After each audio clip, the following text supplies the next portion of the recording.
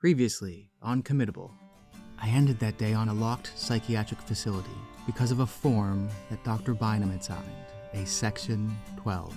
That authorizes them to physically restrain the person or take them into custody, for lack of a better word. They basically just kind of steamrolled us into the only way this works is if you get in this gurney inside this piece of paper. If they're in an ambulance, they're restrained on a gurney in an ambulance. And this is all to get them help. There's a lot of other types of consequences of involuntary hospitalization that aren't in the category of intentional violence, but they are likely serious risks. Those happen a lot. This is Committable.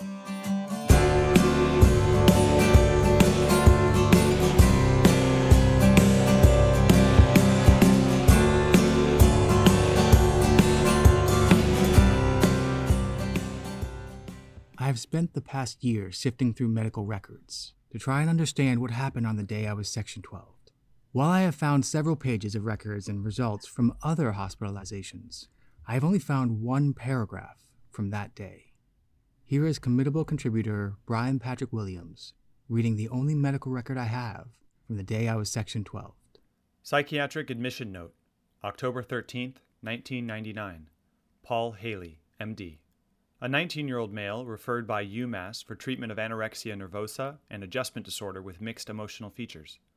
The patient presented to M5 and then immediately refused to sign into the hospital. He was therefore not formally admitted. I spoke with the father at length, and he would not agree to have his son in the hospital, and the son was requesting discharge and did not meet criteria to be held in the hospital against his will. Technically, the nursing staff never received admission orders regarding this patient, and he did not consent to the admission, although he was brought onto the psychiatric floor. He was evaluated by the crisis service extensively, and then discharged, and those notes are available from the crisis service. When Dr. Bynum initiated the Section 12 process, there was some aspect of that process that was mishandled or left incomplete.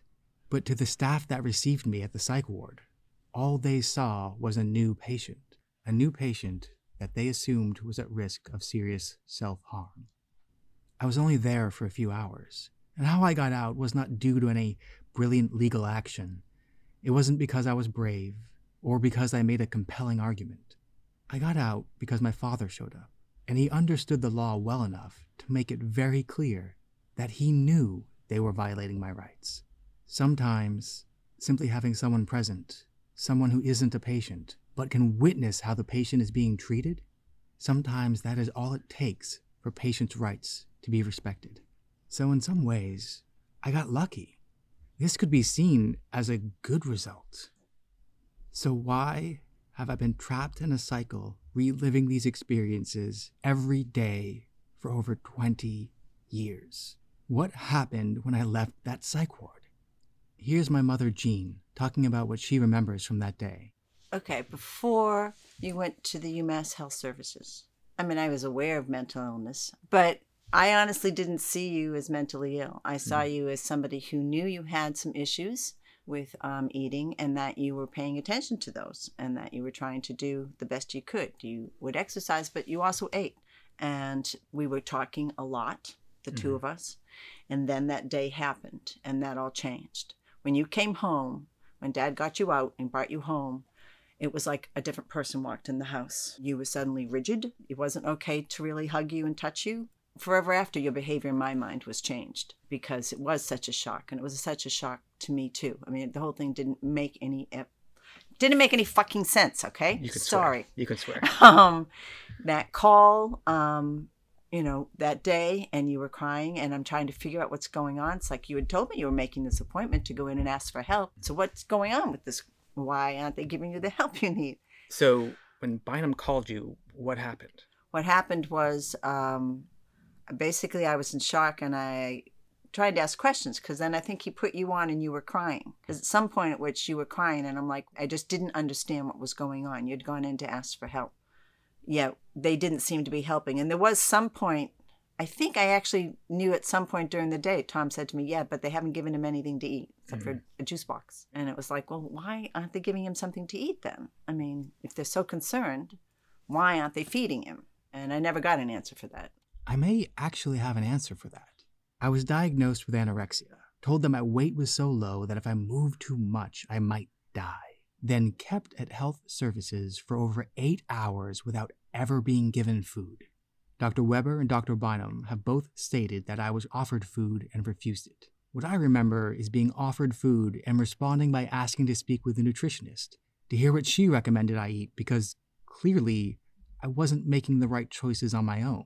My response was met by an awkward smile and some comment about going to see if the nutritionist was still around. My older brother Tom was there with me that day. Here's what he remembers. I remember the physician coming in and you basically saying, should we consult the nutritionist first? What's your opinion? Asking for input. And that stuck with me because later when they were like, oh, you demanded this, and I'm like, no, the fuck he didn't. But I remember you asking and him just being very strange. I don't even remember what words he used when he answered, but he wanted you to decide for him. He wanted you to make a decision on it. And it was consistent to me that your decision was, I'll take whatever you advise. Here is my mother Jean again, talking about what she remembers from later that night. So when the whole thing fell apart and they strapped you into that ambulance and took you off to a locked place, to find that out afterwards, after you'd gone in asking for help, after both parents are there going, yes, we want him to go to a hospital, let's do this, let's find out what's going on, because you were asking for help. So for them to take that and lock you up and basically change your behavior. They changed your behavior. I know that. You came in that house that night and you were rigid. I didn't know what to do. I just really didn't know what to do.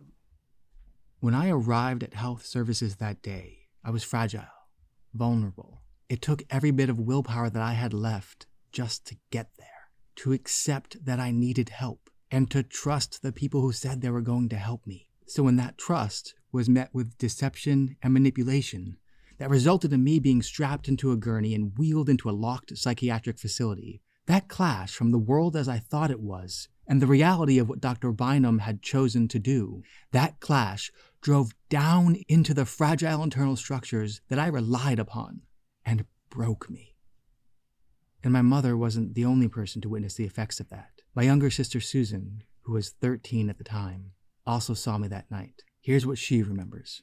My memories are of you coming home after being committed and just like that you were crying on the floor for so long. And I just remember like seeing that and just feeling like you were so broken and I didn't know what to do. And the parents clearly didn't know what to do. So I remember when you came home from that, and then I remember that you went away.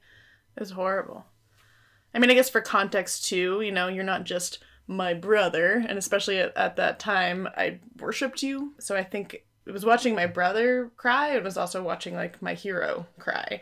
And I think when your heroes fall like that, it's a real life lesson. It's a lesson that like, if you're crying, what does that mean? Like, is anything safe? Is anything sacred? So I just felt like helpless. I wish there was more I could do. I wish there was some amount of love I could give to you. I mean, it was very clear. I remember trying to hug you or seeing like mom try to hug you, and you just like, it just seemed like none of that could reach you or touch you. And that was so scary because I also feel like we had always kind of had an understanding, even though I was much younger. And so to look at you and feel like I couldn't reach that part of you or connect with you was just really hard. And I just wanted you to feel better. I have spent a lot of time contemplating whether or not I really should have been given a diagnosis that day. Maybe things weren't really that bad. Maybe I didn't really need help. Here is Committable producer Jim McQuaid speaking with Steve Brown. Steve, Jim, and I have all been friends for almost 30 years. Here is what Steve remembers about the last time he saw me before I was committed. I have a very vivid memory of the last time I saw him before he was committed. So I was at Lowell. Jesse had, I think, taken the first year off, and so he had just started at Amherst. And I'd seen him over the summer at some point, and everything was, as it always was with Jess. And he was eating healthy, he was doing the sit-ups, he was doing a few other exercises. And so I hadn't seen him for a few months, and I saw him at King Richard's Fair, which we would go to like every autumn. And he was just so thin. This was a guy who, like, for the past 4 or 5 years had been like fit like an athlete. And so in a few months, he went from that to, like, if you've seen The Machinist, the Christian Bale movie, that's where he was headed if he wasn't already there. I was completely freaked out. I didn't know if he had cancer or something, and he didn't tell me, and I talked to him, and I just didn't know what was going on. So I went to his mom, and I was just like, what's up with Jesse? Is he okay? And his mom said, he's fine, and we're watching him. And I didn't say anything to him, probably because I was afraid. I didn't know what to do. I was also like 18 or 19, whatever, like you don't really know. But so this wasn't just a matter of he seemed fit and muscled, and now he was thin. He was emaciated, yeah. He looked ill. The muscle was gone. His face was almost skeletal. And this was in a period of a few months. And it was like, I don't know what to do. And I guess I wasn't alone. Like, his parents clearly didn't know what to do either. I have the excuse of having been a very young person who didn't have the experience to make a better choice. But I also regret that I did not have a conversation with him at the time. When you say you have the excuse of being younger, I mean, what is it that you're excusing? That I didn't talk to him. He probably wouldn't have listened to anything I said anyway. But like, clearly something was wrong, and it was only like not very far after that when he was committed at Amherst. But I just kept thinking, like, why did I not say something to him? Like, you've lost too much weight. I don't know what you're doing, but you're not doing it right. But again, would it have helped him? Probably not.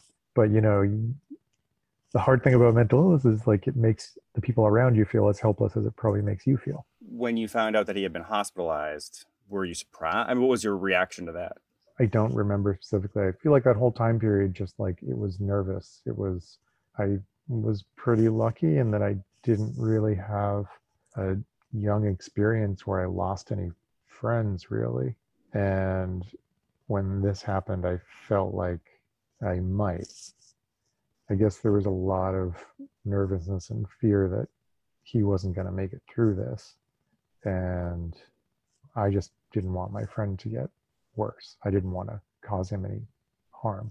And so I was a little bit scared to be around him sometimes. Or not scared to be around him, but like scared to do the wrong thing around him or say the wrong thing. Just like knowing that I didn't know, and knowing that he had been hospitalized. I didn't know what would send him back and what would help him move forward and what would not. There's a lot of not knowing how to deal with someone you care about having mental illness, and being nervous that you're going to make the wrong move. You're going to say the wrong thing. This is what Dr. Weber and Dr. Bynum saw when I walked into health services at UMass. An emaciated young man in tears, asking for help, agreeing that he needed to go to a hospital, agreeing that he should gain weight. But what they also saw was a diagnosis, anorexia. And that diagnosis comes with a lot of preconceptions, lack of insight, deception, manipulation. So when faced with what is perceived to be a crisis, do you trust the person, or do you trust the diagnosis? To try and better understand this complicated web connecting the person diagnosed, the community around them, and the professionals interpreting that diagnosis, to try and better understand all of that, I contacted Pat Corrigan.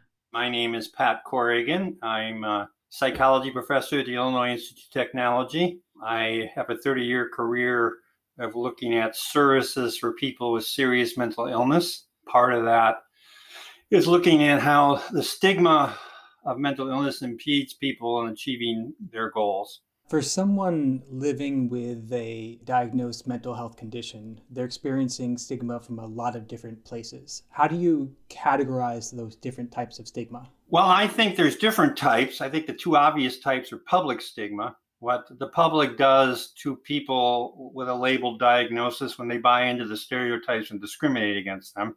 And then I think there's self-stigma, what you do to yourself if you're a person with mental illness and internalize a stigma leading to low self-esteem, low self-efficacy, something we call the why try effect. Why should I even try to seek out my goals? I'm not worth it. A third group is called label avoidance.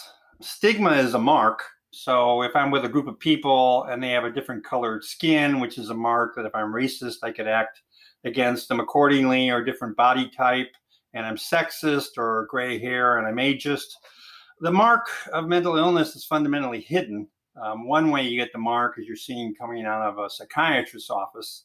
So there's crazy Joe coming out of the psychiatrist's office. Joe doesn't want to be labeled crazy, so he won't go. He'll avoid the label. So we know there's pretty clear evidence that maybe a third of people with all serious mental illness will not seek out care. One big reason is to avoid the stigma. Because mental illness is something that could go on being invisible, you could have someone who's within a family or within a community who is experiencing stigma that the rest of the people in the community might not comprehend or know. Have you been able to research the effects of a community? Is it sort of a ripple effect? Do you see stigma on an individual ripple outwards? Irving Goffman is a Sigmund Freud of stigma research, and he would kind of call this courtesy stigma. The fact that stigma of one person is extended to other people by association. So in mental illness, one group to which stigma of an individual mental illness is extended is to family members. And so they must have caused it, or they must be nuts themselves to want to associate with this person. Another it tends to be affiliated with is mental health providers, especially psychiatrists. I mean, if you're a real doctor, why wouldn't you be an internal medicine doctor? Why do you want to hang out with these crazy people? So it does get extended to the community and can, in its own way, lead to prejudice and discrimination against those other folks. When Steve asked my mother if I was okay, and she said I was fine, even though I really wasn't. On some level, it may have been a fear of courtesy stigma that drove her answer. But Pat also mentioned that there can be stigma directed at mental health professionals. If psychiatrists and psychologists are experiencing some form of stigma because of their profession, how does that affect their ability to connect with the people they treat? Our research has consistently shown the most stigmatizing group of professions amongst lawyers and plumbers and carpenters, the most stigmatizing group are psychiatrists. And the second highest group are clinical psychologists. I'm a clinical psychologist. That partly might represent the stigma I'm the butt of. It probably also represents the fact that a lot of times psychiatrists in particular only see people when they're really, really sick. And so they have a hard time understanding recovery is the norm. It'd sort of be like if you were in a diabetes clinic only for people who are going into comas all the time. Then you're going to think, well, diabetes is a deadly illness, when in fact that's not the case. Is there a specific type of stigma associated with people who have been through an involuntary commitment or an inpatient stay in a psych ward? So in our research, we would suggest that because the stigma of mental illness is hidden, you need to qualify for it. Because if I were to say I'd have a mental illness, you go, no way. You don't have a mental illness. You don't really qualify for that one kind of guy. So what makes you qualify as a true psycho worthy of stigma? One is if you've been hospitalized. Two is if you're on meds. Three, if you see a psychiatrist. We've never tested for whether you've been involuntarily hospitalized. I got to think that would make it even worse. There's clearly this interaction between having a mental illness and the criminal justice system. So I would imagine much of the population would think involuntary commitment would be some sort of legal, well, it is a civil issue. People think it's a criminal issue. So it seems quite likely that involuntary hospitalization would worsen public stigma and self-stigma.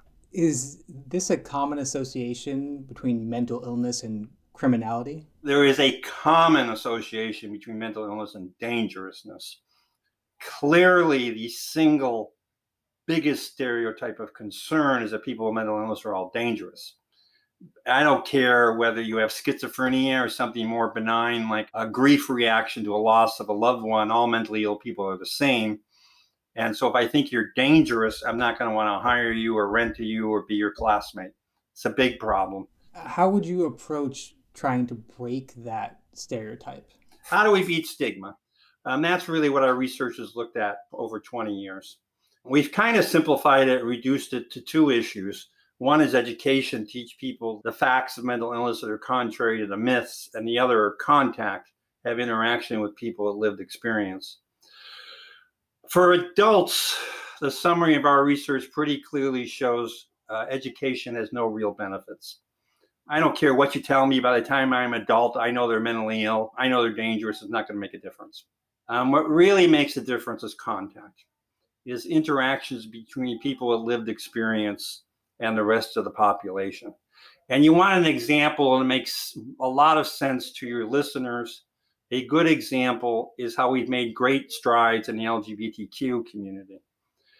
Over my lifetime, we've gone from it being a very dangerous identity you'd never admit to people out with wonderful multicolored rainbow flags. That's not because we told students it's genetic or hormonal. It's because back in my time, very brave LGBT men and women came out, and we could check for ourselves that those persons are not dangerous or evil or whatever. So it's the same thing. The degree to which people with mental illness come out and tell their stories is the degree to which the rest of the population knows they're not dangerous. They can get jobs. They can be successful like everyone else.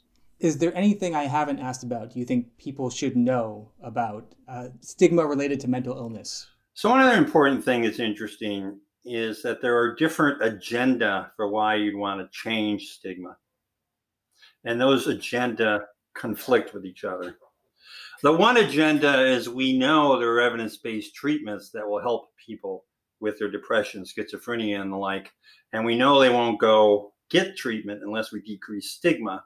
And so the practitioner's agenda is to try to decrease stigma to get people into care.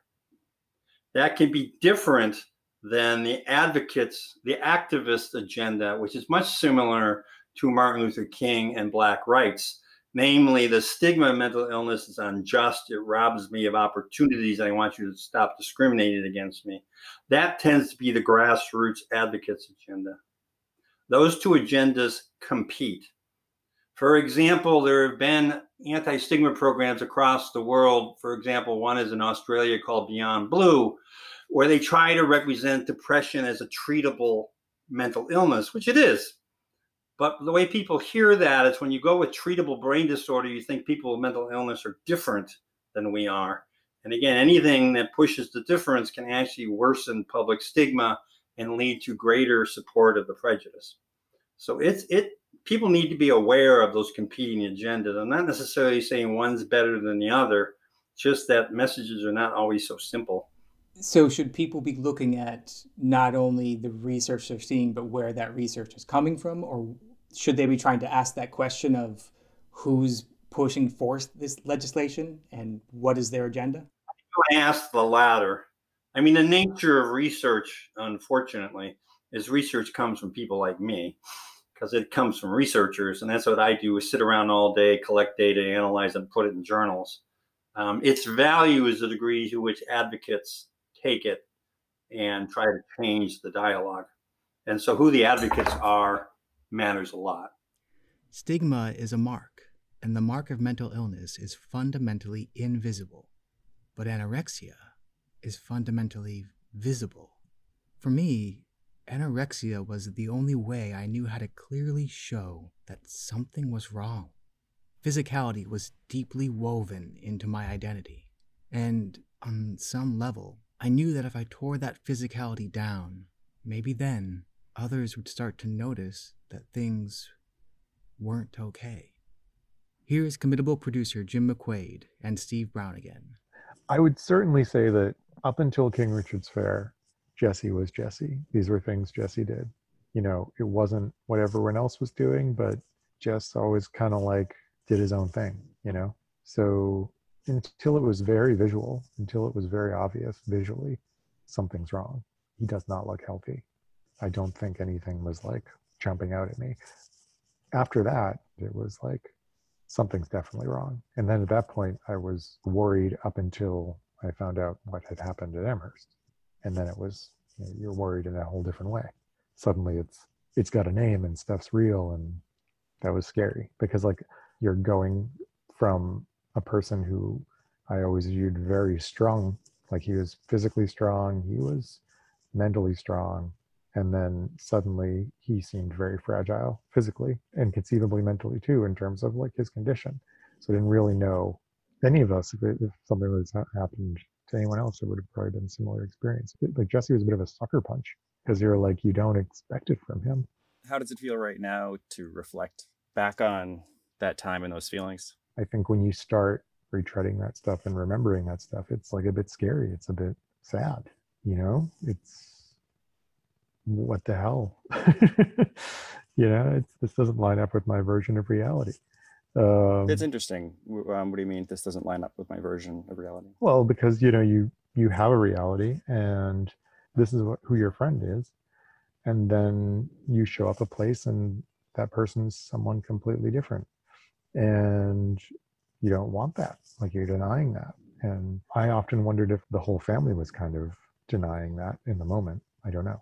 There was a reaction that I had. So this is my emotional reaction, and I'm wondering if anybody shares it. So for me, looking back on that, I very much had that superhero image. And once all this stuff started playing out, I felt really guilty and really bad about carrying that image around in my head and kind of putting it on him. Yeah. And it was almost like I was kind of celebrating this thing that was leading him to suffer. And I was blind to it because I had constructed this image in my head. I don't know. I'm just curious I've always wondered if I'm like alone with that or if that's. I don't think so. I think that I did the same thing. You know, I think you'd brag about Jesse to people. Like, you know, like, oh, my friend Jesse can walk up the stairs on his hands. I have said that to people. I don't know. Yeah. Like, I felt like, you know, I would just talk Jesse up to people. Like, he didn't really even know. So it's not really, I don't think, necessarily on him. Although that's interesting. I don't know. I didn't ask him that. I wonder how much he was aware that we saw him that way. I think he must have been. I was not. I think he and I have probably talked about this before. We have not. And actually, so just this really reminded me of that. And I think I'm going to ask You should ask him. He never did. Unless you count giving me the recording of that interview. In which case, well played, McQuaid. Well played. Several years ago, I had no job and no home. Steve took me in and got me employed. I worked that job for as long as I could until I couldn't. And then when I was desperate and spiraling, Jim called me, showed me compassion, and in that conversation, Committable was born. I love them. And I will never know how much of our interactions are driven by guilt and by the perception that I might break again. Mental illness doesn't just affect the individual diagnosed. It can affect the community around them. And involuntary commitments don't just remove an individual from the community. Commitments can ripple out into the community as well. Next time on Committable. When I came to visit you, you looked like you were on death's door at one point. They're shocked that the doors are locked. They thought it would be just like any other hospital unit, and they get initially very, very scared. Walking into that locked ward and seeing you sitting there in a wheelchair on the side, tears are just streaming down your face and not being able to do anything. We all go to medical school, and most people didn't go into that with the plan or desire to, involuntarily commit people. But then when you get into training and you work in hospitals, the state has sort of handed this responsibility to the hospitals and the psychiatrists on staff to make these decisions.